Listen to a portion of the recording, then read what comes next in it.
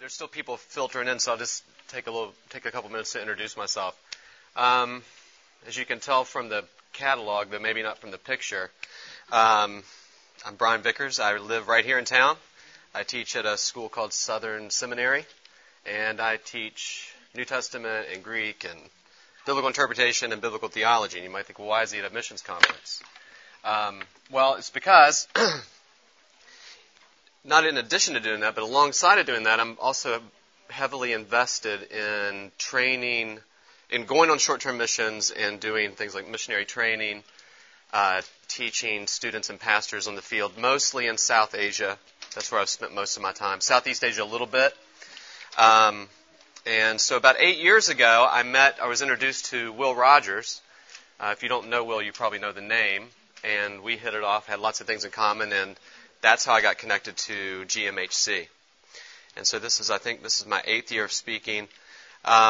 This year I'm speaking on something a little different than anything I have in the past, though I have managed, don't raise your hand for a number of reasons, but if you've ever been to, sometimes there's people who've been to sessions before, I always manage to work in something really similar to what I did before, no matter what my topic is. And you can kind of see that reflected in the kind of vagueness of my title that is kind of like what's in your book, in the whatever the book is called, the program, but also kind of reflects how I'm not changing it completely. But whatever the case, you'll see what we're doing in a minute. There's a reason why the title's a little bit different than the way it appears in the catalog or program, whatever you want to call it. Is this anybody's first time to GMHC? Wow, yeah, a lot of people. Welcome. This is a great conference. I already know you're going to want to come back. Hopefully, you're still saying that at 5 o'clock today. But whatever that happens in the next hour, you're going to find that the next couple of days you're going to. I know plenty of people. I'm not exaggerating, who have come, not really knowing what to expect, and they left, and things were just different for them in a good way. In a good way. And so there's lots of great people here. It's a good opportunity to meet a lot of people that maybe you wouldn't meet otherwise. It's a great conference. They really take good care of the speakers. Every year you get this. It's not a cake, but they give you all kinds of cool stuff. I just want to share one of the things with you. Every year you get a shirt. I have 8 GMHC shirts. Now, Will is a very athletic person. He lives in Colorado Springs, and so you have to be in a certain kind of shape to even be a citizen in Colorado Springs.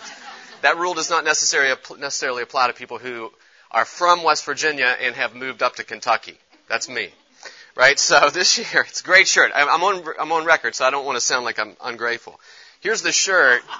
I'm going to do you a favor and not wear this shirt for you today, because really this shirt is like a goal and an aspiration for me, more than it is a piece of clothing, right? So, don't worry. There's been a couple years where I've actually been able to wear the shirt. So, it's a great shirt. It's not because of the shirt, right? You get it? It's not the shirt that's bad. All right, so, anyway, that's what this cake box is. Plus, it's got a lot of breath things in it, by the way. There's 2 packs of breathy gum and a pack of breath mints. I'm guessing that's in everybody's speaker box. I'm not positive, okay? But I know Will really well, so maybe there's a message. There's handy wipes in here. Oh, no, that's Advil. All right, I'll make these available to any of you if you want them, and then other kinds of things.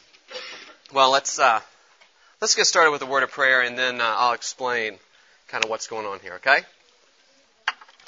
Father, we're so grateful to you that we can come together, so many people from so many different places, most of whom have never met before, and many of whom may never meet yet again in this life, but coming together, Lord, with so many things immediately in common.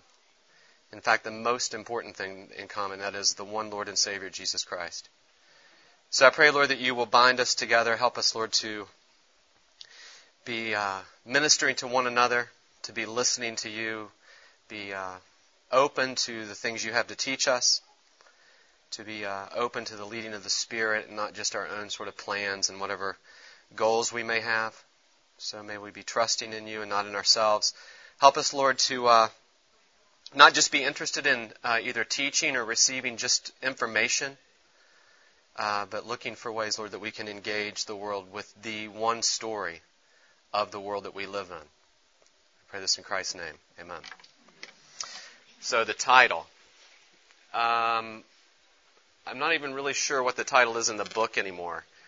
When I first got the title was assigned to me, right? So when you assign a title to the speaker, there's a good chance that they're going to kind of look at that maybe from a different perspective.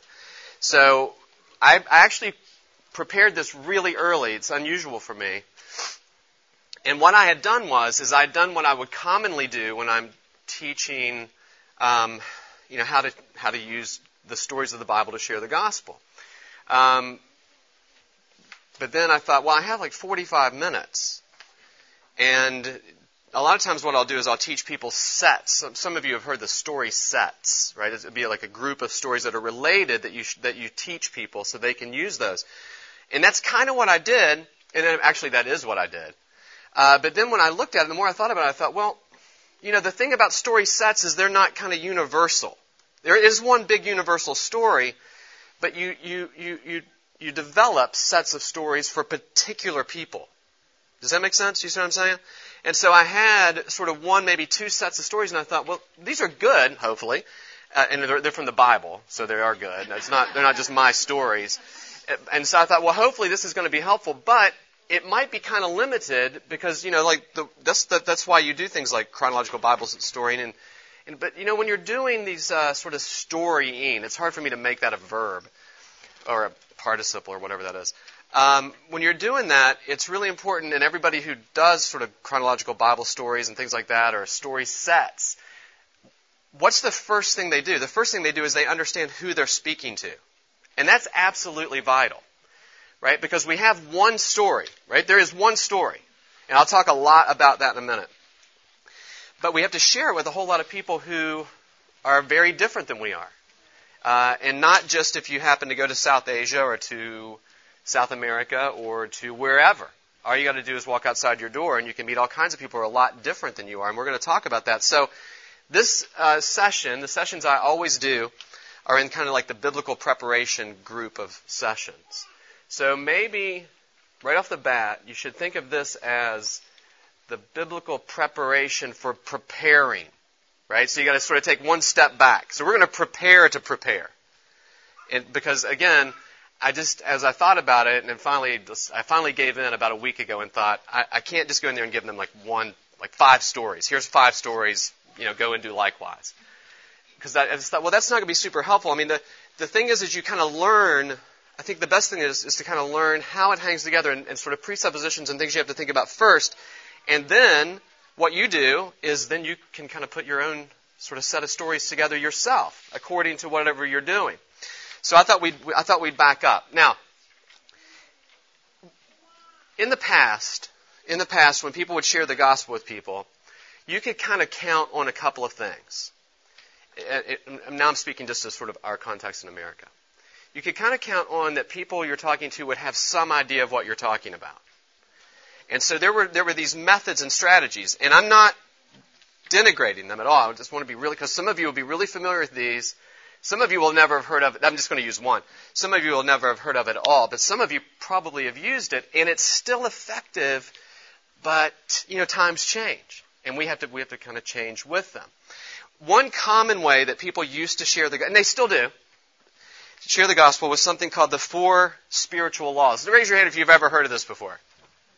Oh, okay, well, a lot more people than I thought. So I just want to say again, I am not criticizing the 4 spiritual laws. I'm on board with the 4 spiritual laws. I'm not deconstructing the 4 spiritual laws. I just want to make a point, okay?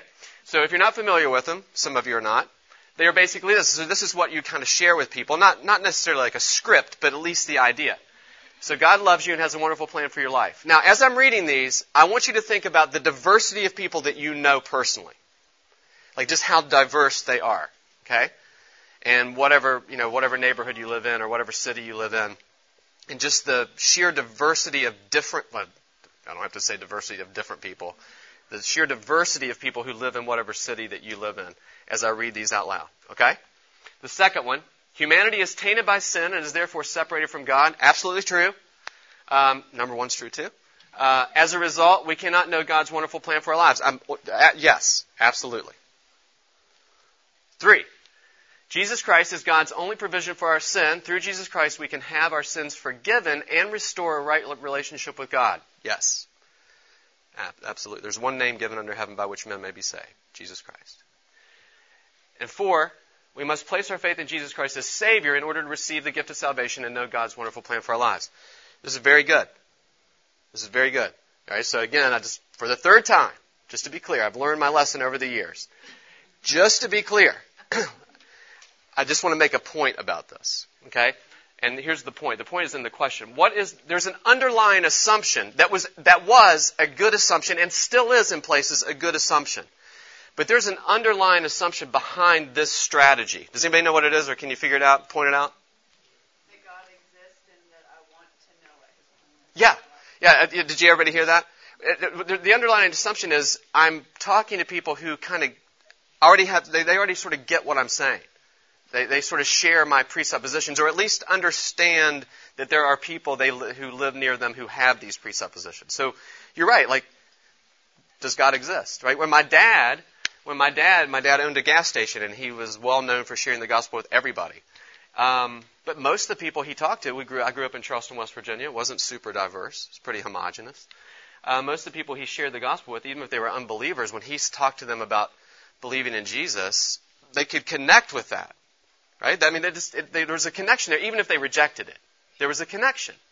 And that is still true in certain places. But the thing is you can't just sort of take a strategy, a method that's developed, no matter how good it is, when it's developed in a particular context, and then just sort of take that, walk across the globe, as it were, and just drop it down as is. Right? Now, I 100% believe in the truth of the gospel and the power of the gospel for salvation. 100. Let's make it athletic. 110%. I don't have any doubt about the power of the word. However, God does use means to bring about His ends, and you all believe this. If you have ever prayed for anybody, you believe that God uses means to bring about His own ends. Right? If you've ever shared the gospel with somebody, it wasn't because you thought, God will do it, I'm just going to sit here and keep my mouth shut. Because you believe that God uses means. So do I. Right? So that's what's sort of driving this whole thing. Okay? So, this is the assumption. I actually already said it. Right? So we can more or less count on people we meet to share our basic view of how the world works, what's right and wrong, what we can and should expect or want out of life, and where the world is going. That's sort of the assumptions, I think, behind the 4 spiritual laws. Because they were made in a Western or an American context. Unless they're changed, unless you take the truths of them or the ideas of them and adapt them, if you just sort of drop it down verbatim, it's not going to connect in lots and lots of places. It won't. It won't, as is. Okay? So the disclaimer, I've already disclaimed 3 or 4 times, so I'm not going to go back to that. All right, so here's the question then. How can we share the gospel in such an increasingly diverse world, in a world where cross-cultural encounters and relationships take place right outside our door? Right? I don't know if you're familiar with Louisville, and it is Louisville, by the way. If you hear somebody say Louisville, they're not from here. I'm not even from here, I don't say that. It's embarrassing when people say Louisville, for them. And so anyhow, some of you are like, I say Louisville all the time. I know. So anyhow, even in a town like Louisville, which if you're not from here, you might not expect this, is a highly diverse culture. Some of my students spend a great deal of time every week ministering only to Bhutanese Nepalis, because we have a very large Bhutanese Nepali population here in town who came as refugees. And they in fact, I know students who have moved into places where specifically these people groups live. And so anyway, it's not hard, it's not uncommon to have a cross-cultural encounter no matter where you live these days. Right? And so how do we share, if we believe the Bible is one story about faith in Jesus Christ, and we don't want to dilute that story, right, ever. And we don't want to compromise that story ever. But so how do we share it with people when we live in such a diverse world? Well, I got some steps, right? Everybody loves steps. Here's the first step. The first 3 steps, and we could just stop right here. No, we couldn't. But we sort of could. Because this is where you have to begin. 3 things to remember. Because it's easy to get kind of worked up. There's nothing new under the sun. Paul lived in a diverse world. When Paul went to Athens, right, and he started talking about resurrection, people thought he was crazy. Why?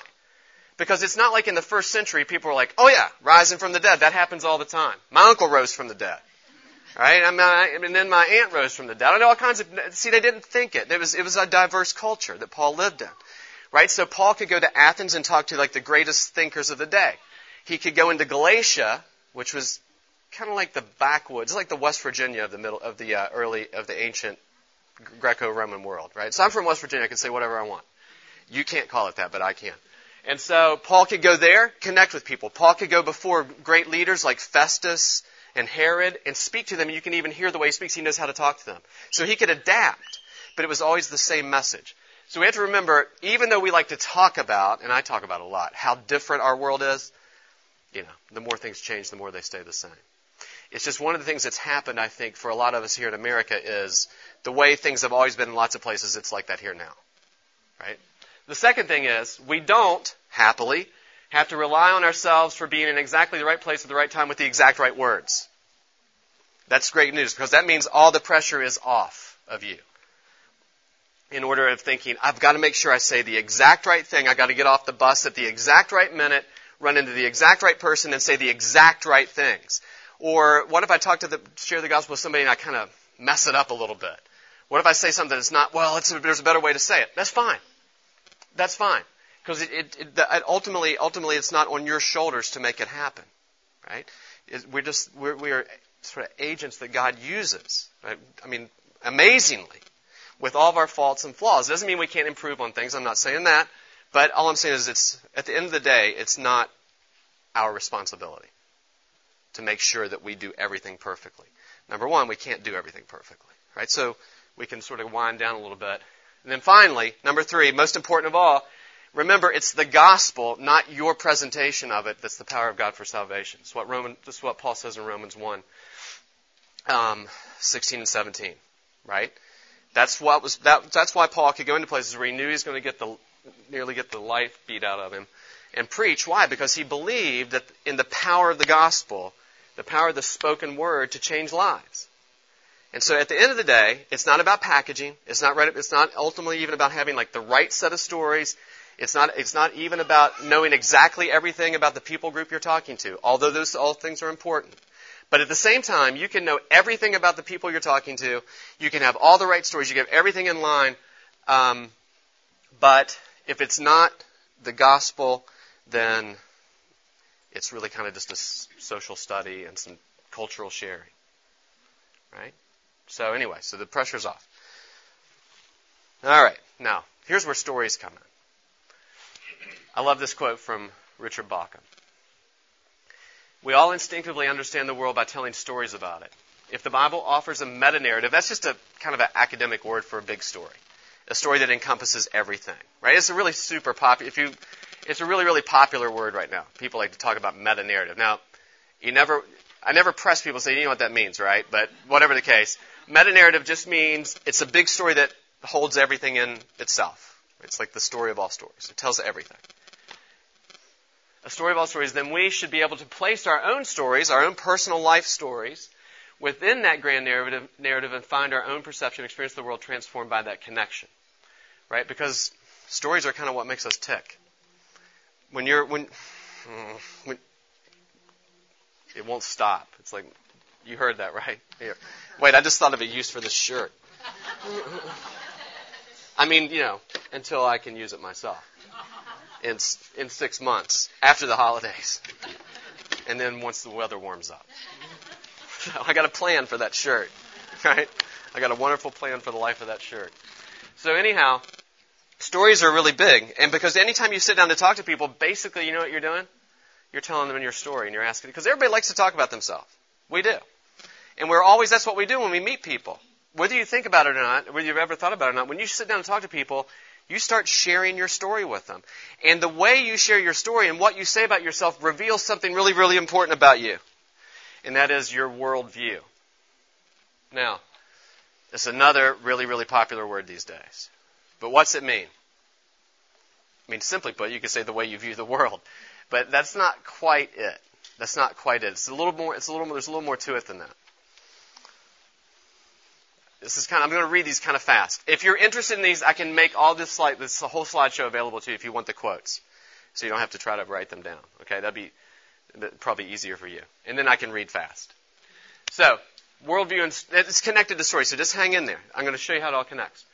Worldviews are the basic stuff of human existence. This is N.T. Wright from a book called The New Testament People of God.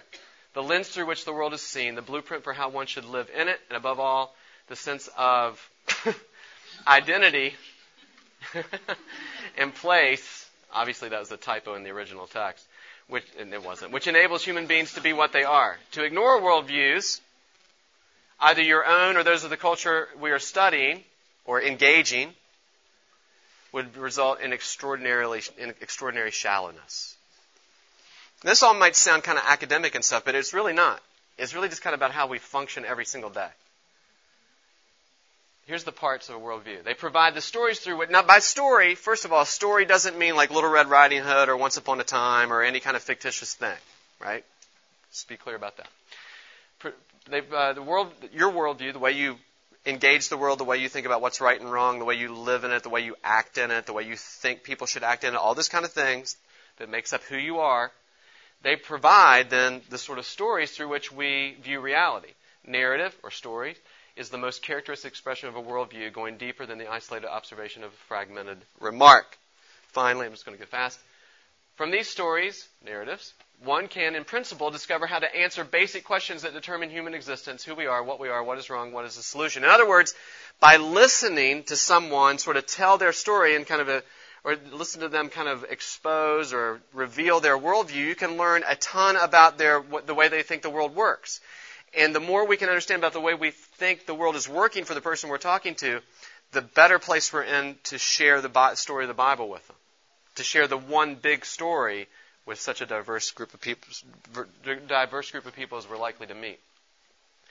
All right? Stories and the answers provided to the questions are expressed in cultural symbols. Now, what's a cultural symbol? I've provided 4.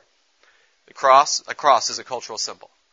Right? So, for instance, when I go to South Asia, the assumption is, and many of you have way more experience than I do, but the assumption is that everybody in America is a Christian.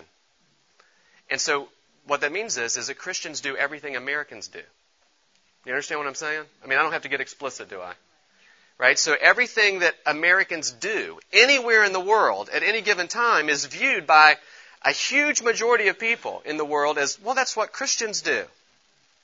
So when they see a cross wherever on your shirt, like if you go on a short-term mission trip and you have like God's gem or something on your shirt, which you shouldn't have, but if you go in there with all these sort of symbols blazing, you have to understand that you are bringing all kinds of symbols that are going to be interpreted way before you ever open your mouth. Because they stand for something, right? And I'm not against crosses, by the way, right? That's not the point. So don't get bogged down in that right now. I'm not against them. It's just that's a symbol. And it communicates different things. It communicates something to the person wearing it. It communicates maybe something completely different to the person who sees it. A flag, I don't have to go into that. If you're in parts of the world, you go through a village, even a Muslim village, and you see an eye, like the evil eye, which is interesting because you'd think, why does a Muslim have that on the side of their house? Well, there's lots of things going on, right? It says something about it says something about how that village of people who are Muslim view the world that's actually different than somebody who's just a Muslim just trained in, say, Quran. And there's not a ton. But that's different. It's different. It says something about them. Or Starbucks logo. It's a cultural symbol. Or a little white apple with a bite taken out of it.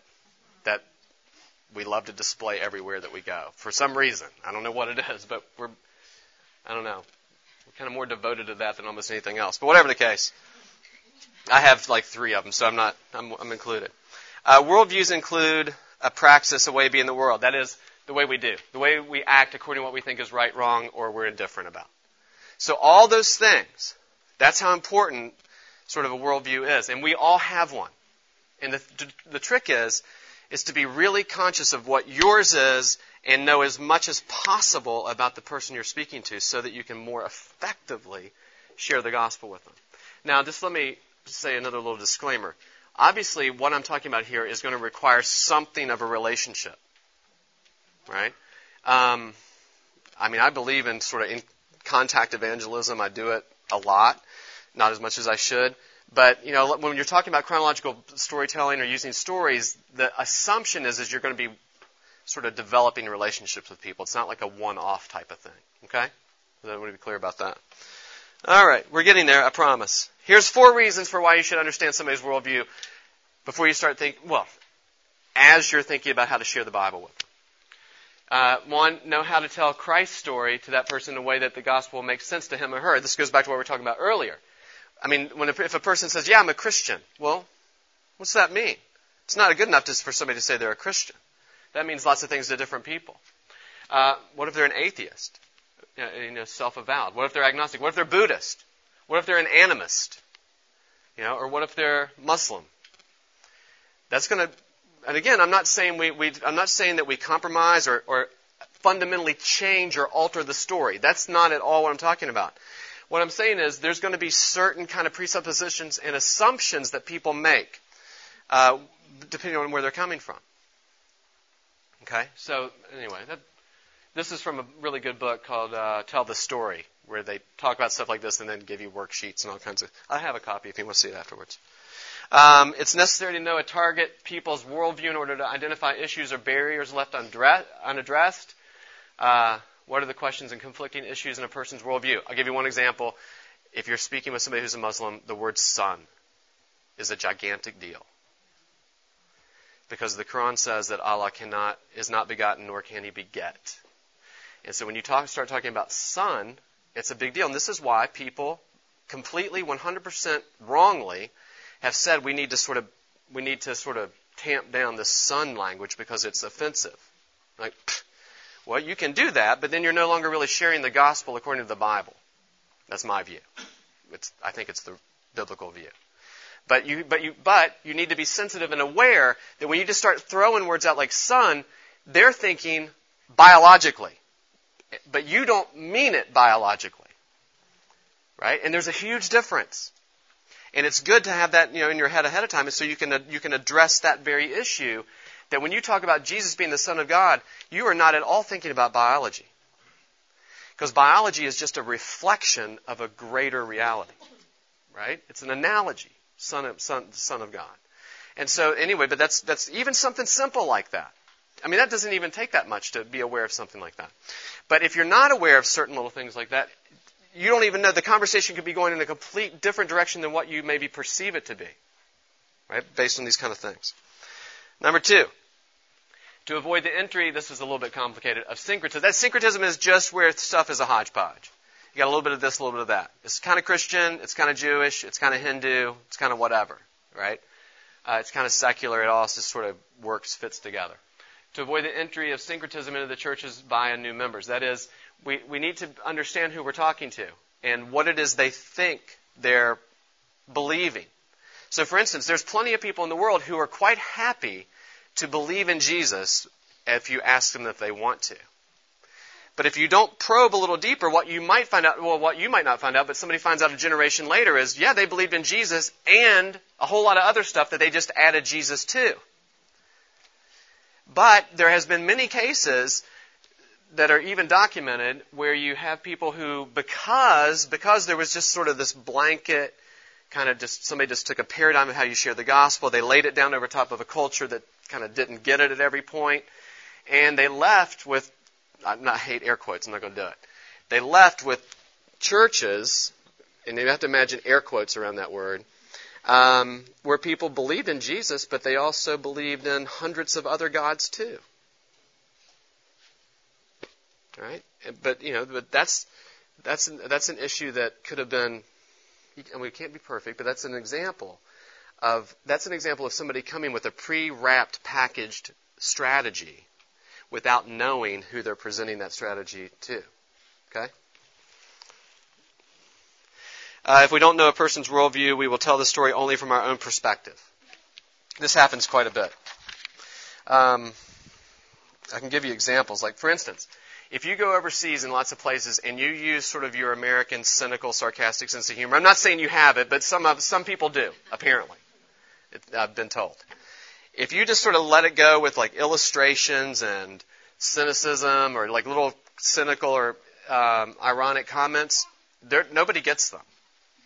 And I tell my students this all the time, and it never ceases to amaze me that it just can't connect. And so it can't connect, not disconnect. And so like last year, I was in Nepal, and I sat in the back of the room, and a guy got up and said, he was preaching, or no, he was teaching, preaching and teaching. And he's launched off an illustration. I thought, here it goes. He's like, first of all, it was raining cats and dogs. And I thought, I laughed out loud because I thought, that doesn't connect. That doesn't even translate. They're just thinking, what? Cats and dogs? Right? But it's easy to let something like this isn't even obviously not a theological example. But that's an example of how that doesn't communicate anything other than somehow there are cats and dogs falling from the sky, which probably didn't happen, so I don't even know what happened. And then he went on to tell, sort of use illustrations about his boss at work and things, and I was like, and like his wages and how I was like, none of this is going nowhere. But now that's sort of a little bit of a humorous example, or at least it was to me. But it can happen on a more serious level, simply by not being aware that all kinds of things that are worked into your worldview and the way you think about things that you think is self-evident. Like you wake up, I could come I wouldn't do this. I come to your house in the middle of the night, scream at you, wake you up, and you could sort of tell me all kinds of stuff that flow out of your brain. It would all make sense to you, right? Because we're hardwired in certain ways to think about things in certain ways, to talk about things in certain ways, to explain things in certain ways, to do certain things. And a lot of those things are simply because of the way we view the world. And that doesn't necessarily and often doesn't communicate if we just package it in our own package. Okay? So stories are excellent. By the way, in the book that I used to prepare, there were 7 reasons, so you got only 4. All right, so you got off pretty good. We can move on. I didn't really understand the other 3 too well, so I didn't include them. So here's what we do with stories. When you tell stories, it reveals what's real, what's true, what's good or best, and how do I act. Those are just basic things. Basic things. All right, so here we go. Now we're getting to why you came here in the first place, according to the title. I know that this is a true story, but I heard this quote so many years ago, and I've used it so much, I don't know how much of this, I don't know if there's any fragments left of the original thing. Because I don't have the quote anymore, I just have it in my head. And every time I tell it a little bit differently, but I know this was said in one version or another. There was a famous missionary named Leslie Newbigin. Some of you may have heard of him. He was a scholar, and he was a missionary, and he lived in India for a long time, and he was speaking to a teacher who had, I guess, read the Bible, and he said, I don't get it. You Christians have this book, and this book tells the story of everything. Everything. But you present it like a book of do's and don'ts, like a book of religion. You're like, we've got lots of books on religion. Why don't you tell people this story that you believe in? That makes sense, at least from your view, makes sense of every single thing that's happened, from creation to the end. Instead of, now, I'm sure this wasn't part of the conversation, but I'm just going on and on about it. Instead of just presenting it as, well, a Christian means you don't do these things and you do these things. A Christian means you get rid of these things and you take on these things. Now, of course, that's true.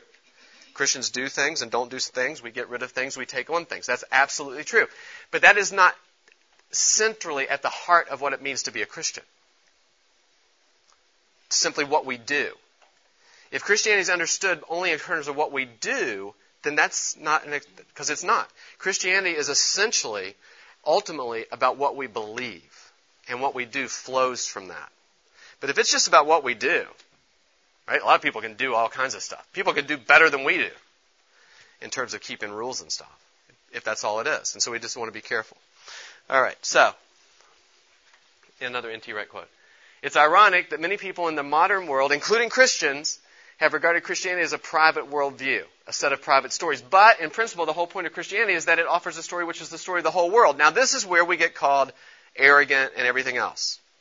And it's precisely at this point where you have to be ready, in lots of contexts, to sort of take a little bit of abuse for how you can be so arrogant as to think that there really is just one story. But you actually do believe that. You really do. If you have faith in Jesus Christ as your Savior, you actually do believe. You might not want to say it. It might embarrass you in certain circumstances or whatever. You should want to say it. But you really do believe that there is one story. There's all kinds of stories, but only one true story that actually makes sense of and explains how all these other stories exist. And you think that. You do. And I do. But when push comes to shove, and people are like, man, that's arrogant. Like, well, I don't want to be made fun of. Well, I don't mean, and then so we've sort of backpedaled, but we have to be ready.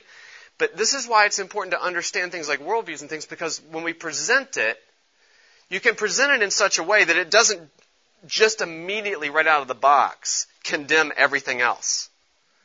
Right? Now, did you hear what I said? Not immediately right out of the box. Right?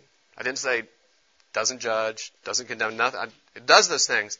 But again, we don't want to, because of sort of a lack of effort in understanding who we're talking about, or a lack of effort in thinking about how we think of things and how we present things, we don't want to become an obstacle. There's plenty of obstacles already that just exist. Okay, so here's the goal.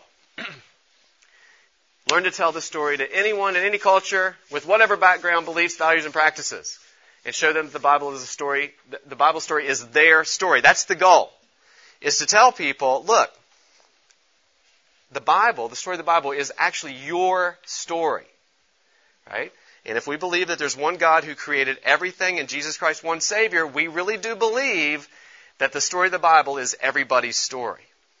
It tells their story one way or another. And it's going to tell their story one way or another. Right? It's just, honestly, these days it comes down to whether or not we'll embrace that or not. That's really one of the big pushes in our culture today, is whether we will embrace the truth of what's being said. Which can be comprehended, that's important, and believed in their context without them becoming us. Right? So somebody in some other part of the world or in some other part of the city, they can become an absolute, true, orthodox Christian without becoming me. Well, and there's a lot of good things about that too.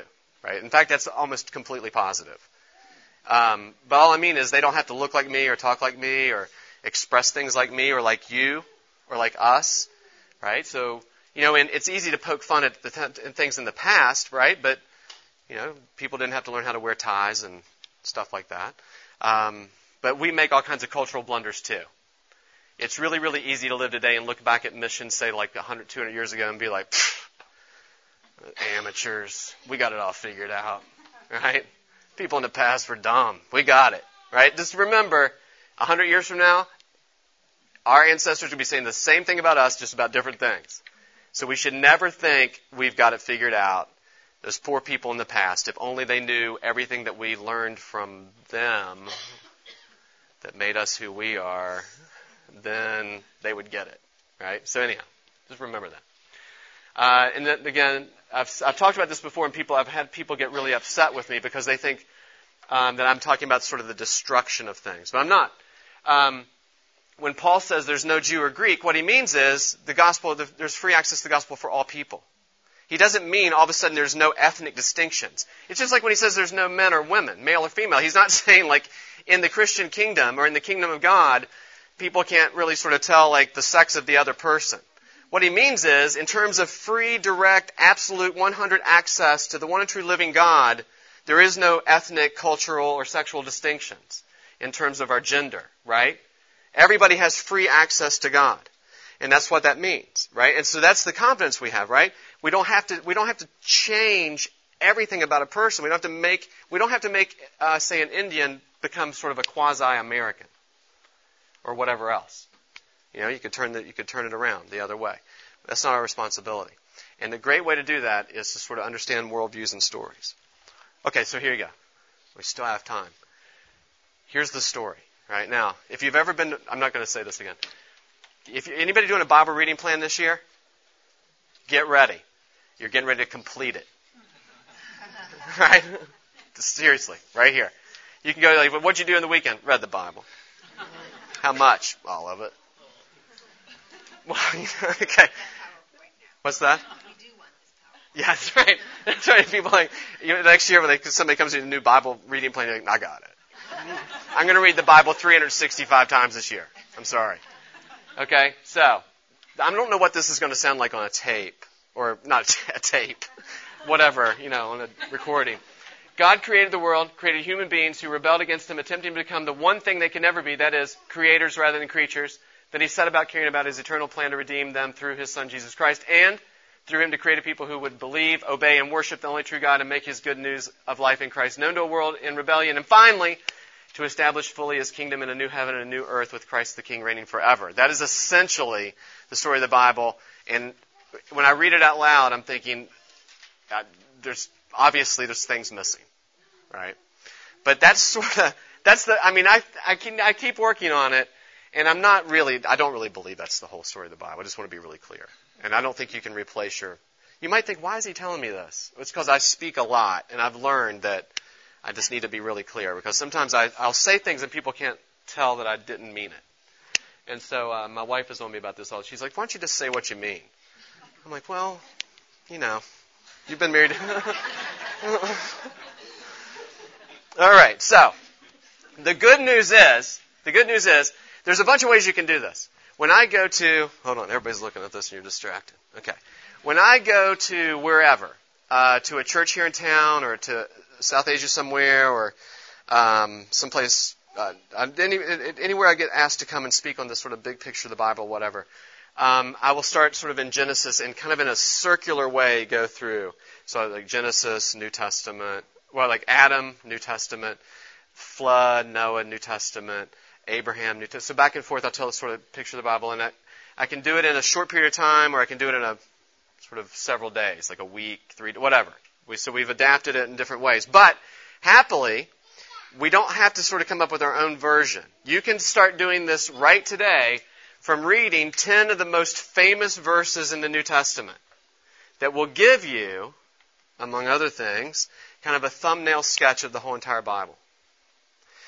And that is Ephesians 2, 1-10. Now, if you are, if you've been a believer in America for any sort of time, you probably know Ephesians 2, 8, and 9.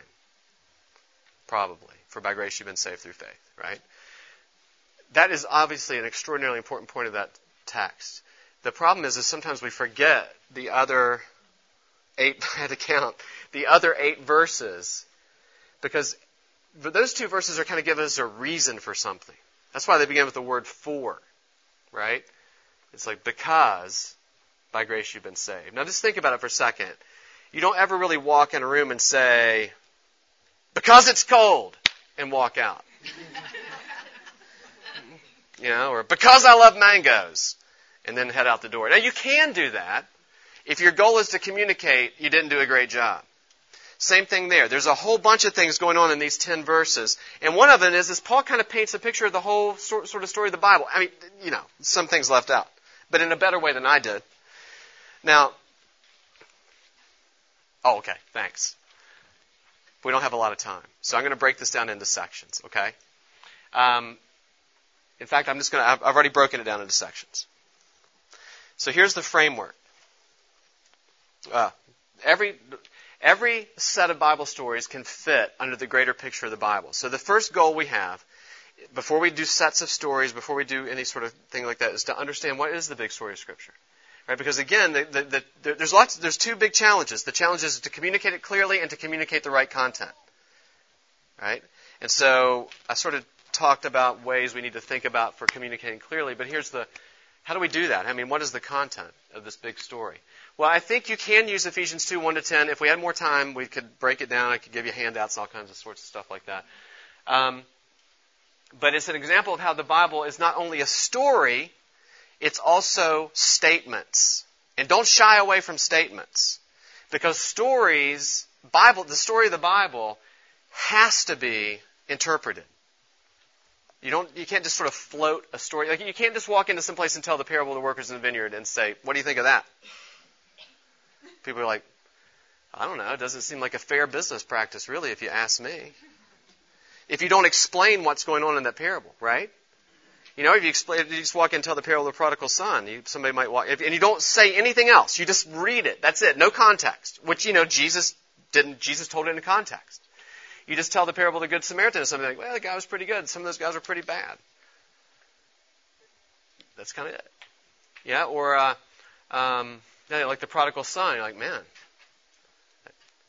that kid was kind of a jerk, and his father was nice. And then the older brother's even more of a jerk. My brother's a jerk. I get it. Right? So we might just go away with just that sort of idea unless we interpret it. And the great thing about Ephesians 2:1-10 is it's Paul interpreting the story. Now, here's what it means. Right? So, okay.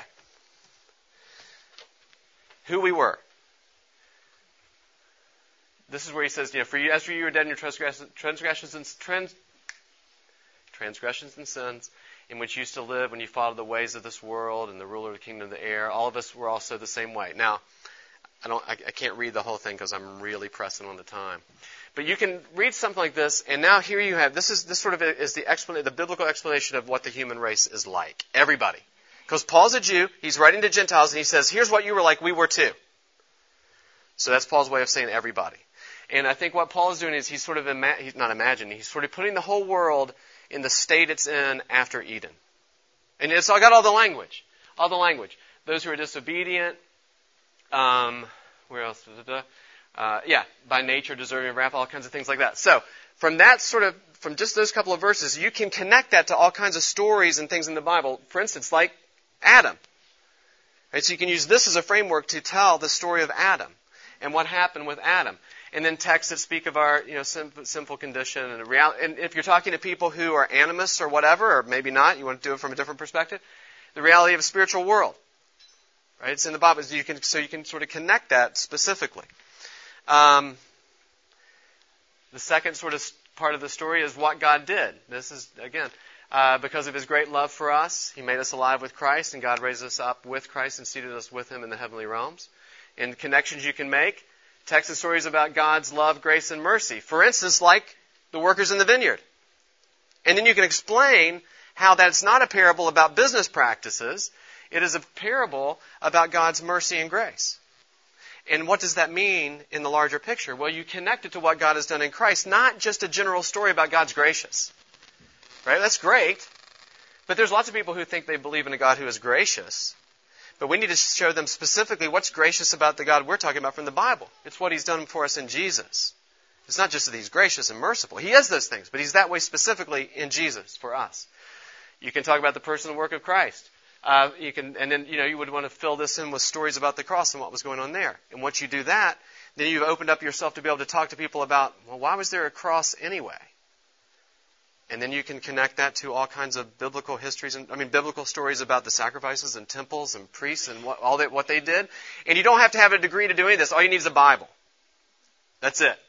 You got a Bible and either a laptop or a pad or even a piece of paper or whatever, notebook. You can do this. You really, really can.